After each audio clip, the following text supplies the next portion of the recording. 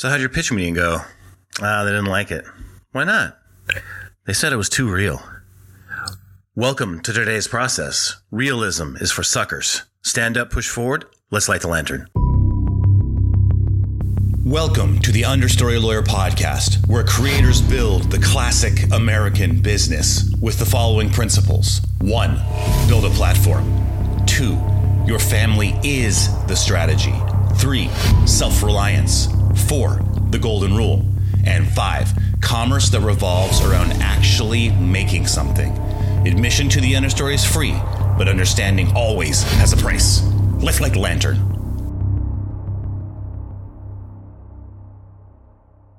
What is up, creator? Be you in an understory against your will, or be you in an understory of your own choosing? Wade Skalski here, the Understory Lawyer. So I can't believe I'm about to say this, but I'm going to give you a spoiler alert for Sex and the City. Like the most current one, which is, I don't know are they still calling it Sex and the City? I don't know, like they're down a cast member. So there's only 3 of them instead of 4 of them. Is it going to be the same wacky energy among the ladies? I'm not sure. So anyways, so I did not see the new pilot premiere episode of the reboot of Sex and the City with Carrie Bradshaw. However, I have seen episodes of it previously because I am a man who was attempting to date women back in the time when the first go around came about. So there is no set of circumstances where you were not forced to watch at least an episode or 2 of that show. And it was fine. I mean, it's great, like whatever. I don't have a big enough sample size to give you an honest opinion about the show, but there's this big thing that's raging right now on the interweb, on the Twitterverse, that everyone's all mad, because about the first episode. And so here's your spoiler alert. If you haven't seen it, go ahead and skip to the next 2 minutes. All right. 2.5 minutes, maybe. So anyways, so Carrie Bradshaw comes in, and Mr. Big, who is Peter North, is that the guy's name? Or is that some kind of adult film star? I don't remember. Peter Noth? I don't remember. I don't know. Whatever. It's 6 of one, half dozen of the other. So there's a joke in there somewhere, but I'm going to stay very far away from that. Anyway, so she comes home, and Mr. Big is on the floor and had a heart attack, and so she, runs over to him and holds him in his arms, apparently. I don't know. I didn't see it. I just read this. And everyone's upset because they said, well, why didn't she call, like Jonah Hill, who is an actor of some sort, goes on Twitter, why didn't you call 911 right away? And I would expect so much more from an actor to understand the idea of realism versus, this is a word I can never say either, verisimilitude. Hold on 1 second. Verisimilitude. I had to actually go onto the interweb and say, how do you pronounce this word? Verisimilitude. See, I can't even. Verisimilitude? Hold on. Let me try this again. Hold on. Yes, verisimilitude. So verisimilitude is what is it? I gotta look. Oh, it's the appearance of being true or real, right? So now, this is a very important distinction between realism. So, look, if you wanted realism, yes, she would call 911, and then the paramedics would show up, and then she would watch them try to do CPR on him, and then they would take him to the hospital, and then she would get a giant hospital bill. Like, that would be realism. But no one wants to see that. So you just want to, like, get in, get out, make the plot point, get out, right? And realism is boring. So if someone was to do a realistic view of my life right now, like let's take my Christmas tree, for example. It's a beautiful Christmas tree. It looks nice. And you would do like the Norman Rockwell picture. You'd pan into the Christmas tree, and it was like, oh, what a beautiful Christmas tree. And then you'd pan over to the candles that are flickering in my windows, which is like an East Coast thing. And like, oh, that's beautiful. But if you wanted that to be realistic, what you would see is about 15 to 20 minutes every day of me yelling at my son to stop taking the ornaments off the bottom part of the tree, him tackling the tree, him taking the candles and taking all of the batteries out of it. Like that's realism, right? But nobody wants to see that. That's just not a movie that anyone wants to see. They don't want to see the chaos of a 3-year-old unleashed upon a Christmas tree on the candles, right? Now, you just want things to be true enough.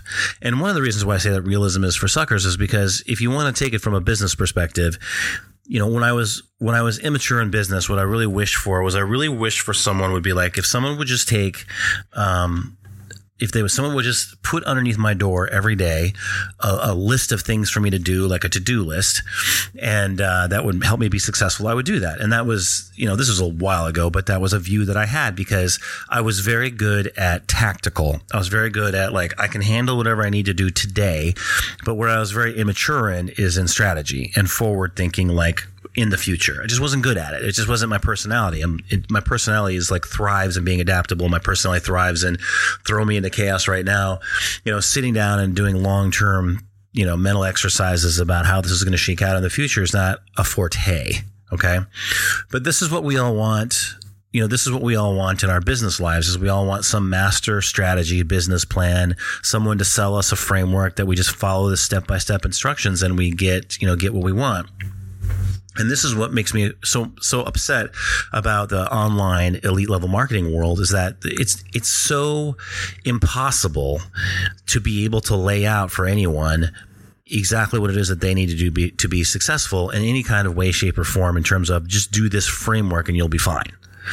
That just doesn't work. And it's the Wyatt Earp effect. It will work for a small percentage of people, and then you use those people for your social proof, and then you sell to the masses, and then you make a lot of money, and your whole framework system works for very few people. It's just it's the numbers of the numbers of the numbers. Okay, so 20% of the people are going to be responsible for 80% of the results, and within that, half of those people are another half, or higher than half. And so, why do I tell you this? Well, just like a movie of a panning in of my Christmas tree being tackled by my son might be entertaining, right? Realism is not going to serve you in your commerce, your creations, or your connections. What will serve you, however, is verisimilitude. The word I cannot say. Is it real enough? If you're going to go by what are first principles that work in all settings because it's a principle. Now you have to actually do some work and you have to work off of that principle and say, all right, here's this principle. Take, being authentic. All right. Well, what does that mean for me? Well, for me, it means doing a podcast every single day, but doing a podcast every single day is not what I would tell you to do for your platform. In fact, in the book that I'm working on, in my book about building a platform, it only works for, let's say, only works for 5% of people. You have to have a level of openness in the 95th to 99th percentile in order to be able to survive just sitting down and talking about your life every day, being authentic every single day, and then putting out your wins and losses out there. Not everyone can do that. Right. And that's the whole idea of, so the more open you can be, the less production value you have to have, because it's you absolve yourself of any production value need if you just get out there every single day, because the production value is irrelevant then. You're showing that you can be an authentic creative collaborator. However, if you can't do it every day, unless you want to do it once a week, well then, yeah, you got to have some production value. Because they're only giving you one day a week. And so you want it to be the best that you can possibly be. And so that production value then becomes more important. There's an inverse relationship. The higher amount that you put yourself out there, the less production value you have to be framed and received properly. If you're only putting yourself out there once a week, you're not putting yourself out there enough to where people can trust that it's you. Because I can't hide. There's 551 episodes as of today. Okay. I can't hide. If you were to go and listen to all those episodes, there's going to be a person that's going to emerge from that. No matter how many jokes I try to tell or how cool I try to be or whatever, there's a person that's going to come out of that. But that's the principle is publishing. It's if you can publish every day, publish every day. But if you can't, you have to figure out, all right, what works for me? That's why the principle is you must publish. And you must publish in a way that helps people understand you to be an authentic creative collaborator. And you have to figure out what that means for you and how you're going to do that. But what I don't tell people is to do what I do, because you have to have first of all, you have to have a very specific skill set. I mean, I talked every day in court for 20 years. Every day in court, I just solved problems and I just chatted everybody up for every day in court for 20 years. You have to be high in extroversion. You have to be high in openness on both of those things, right? And there's a corollary between high in openness and being creative. Well, you have to be creative to come up with ideas every day to talk about, or you're just sitting there and you're just talking about the same thing. But it's the principle. It has to be real enough. Publish every day is a principle publish enough to be authentic. or publish in a manner to be authentic is a principle that is real enough, that there's enough truth in there that you can take that and figure that out for yourself. But it's not a paint by numbers thing. It doesn't work that way.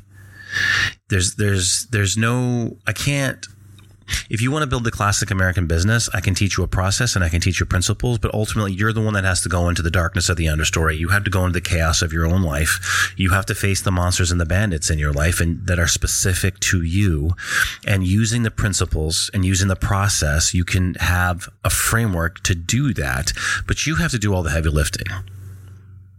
No one's going to do it for you. And in fact, you don't want them to, because the strength that you get from figuring it out yourself versus having someone give it to you is the same strength of why people who earn their own money are much more successful than people who win the lottery.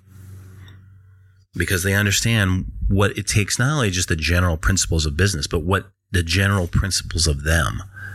What are the general principles of you? What is true enough about you for you to make decisions about? High intense, long-term projects for me have to be structured in a very specific way for them to work. Short-term projects for me are much easier for me to manage and handle. Now I can do long-term projects. Obviously, this is a long-term project, episode 551, but there's there are principles that are true enough for me to make decisions about. And the cool thing about that too is that if you don't have to apply realism to yourself in terms of where you have to figure out every little tidbit of why you are who you are and what you are, then it's just too slow. You're too complex. It's a heuristic. If you can figure out heuristics about yourself, which is like a rule of thumb, like something that works most of the time, then you can act on those, then you're way ahead of the game. No, just like in drama, right? If I was going to do a play and write a play about being a lawyer, like A Few Good Men's a play, right? Like, and Sorkin's a genius at the moment, right? Sorkin is a genius at putting just enough in to build to the classic Sorkin moment. He puts just enough in there. He's a master at it. Like, it's never too much where you get bogged down, but he puts just enough truth in there to that when you hit that moment, you can have that emotional catharsis that you experience with the characters that you're like, wow, that's a Sorkin moment. That's because he's a genius at putting just enough in. He's making it just real enough to where he can get you where he wants to take you. And frankly, for yourself, that's the same thing too. Like, the West Wing is a great example. Like, if you were to actually see how the West Wing actually works, it would probably be the most boring thing in the history of time. I don't care who I don't care which press secretary comes out of there. You see them with that binder, be it Republican or Democrat. Everyone's carrying these binders out there with like 600 coded things on there. You're like, good Lord, who put that together? How long did that take? What's in there? And I don't want to have anything to do with that.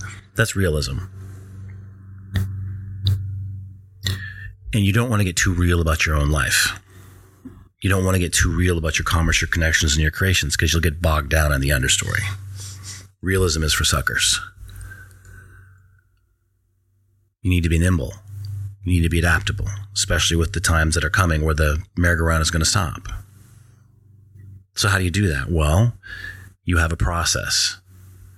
You have heuristics to fall back upon. You have principles to fall back upon. And you just focus on first principle reps. Things that you know that work for you consistently. Publishing every day works for me. Probably doesn't work for you. Doesn't work for 95% of you. But it works for me. But publishing enough and in a manner to make you be an authentic creative collaborator works for everyone. It's just you have to figure that out yourself about how you can do that. And there are principles. The more you publish, the less production value. The less you publish, the more production value. So what I want you to do is take out your Ranger Field Journal. If you don't have a Ranger Field Journal, take out a regular journal. If you don't have a regular journal, go get one. You're going to need one from time to time. But for right now, take out your Unicorn Trapper Keeper from the 5th grade and simply write down, do I want to be real, or do I want to be real enough? And just remember, there is no end if you stay in the path of understanding.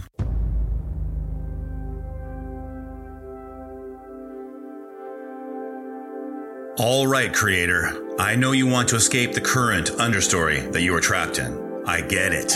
I've been there. But in order to do that, you're going to have a creative clearing, a place to stand in confidence and clarity. I'm not going to promise you some magical course, coach, or codex, but I cannot help you unless you raise your hand and say, I'm over here. You can do that by subscribing to my daily email list at understory.news. Raise your hand and say, let's get out of here together. The podcast contains the philosophy and the 5 public principles, but the daily emails have the insights, innovations, and shadow principles of building the classic American business that I only discuss with my subscribers. Raise your hand and let's light the lantern together. The path of understanding never ends, but that does not mean you cannot get to where you want to go. Subscribe to my daily email list at understory.news. Go light the lantern.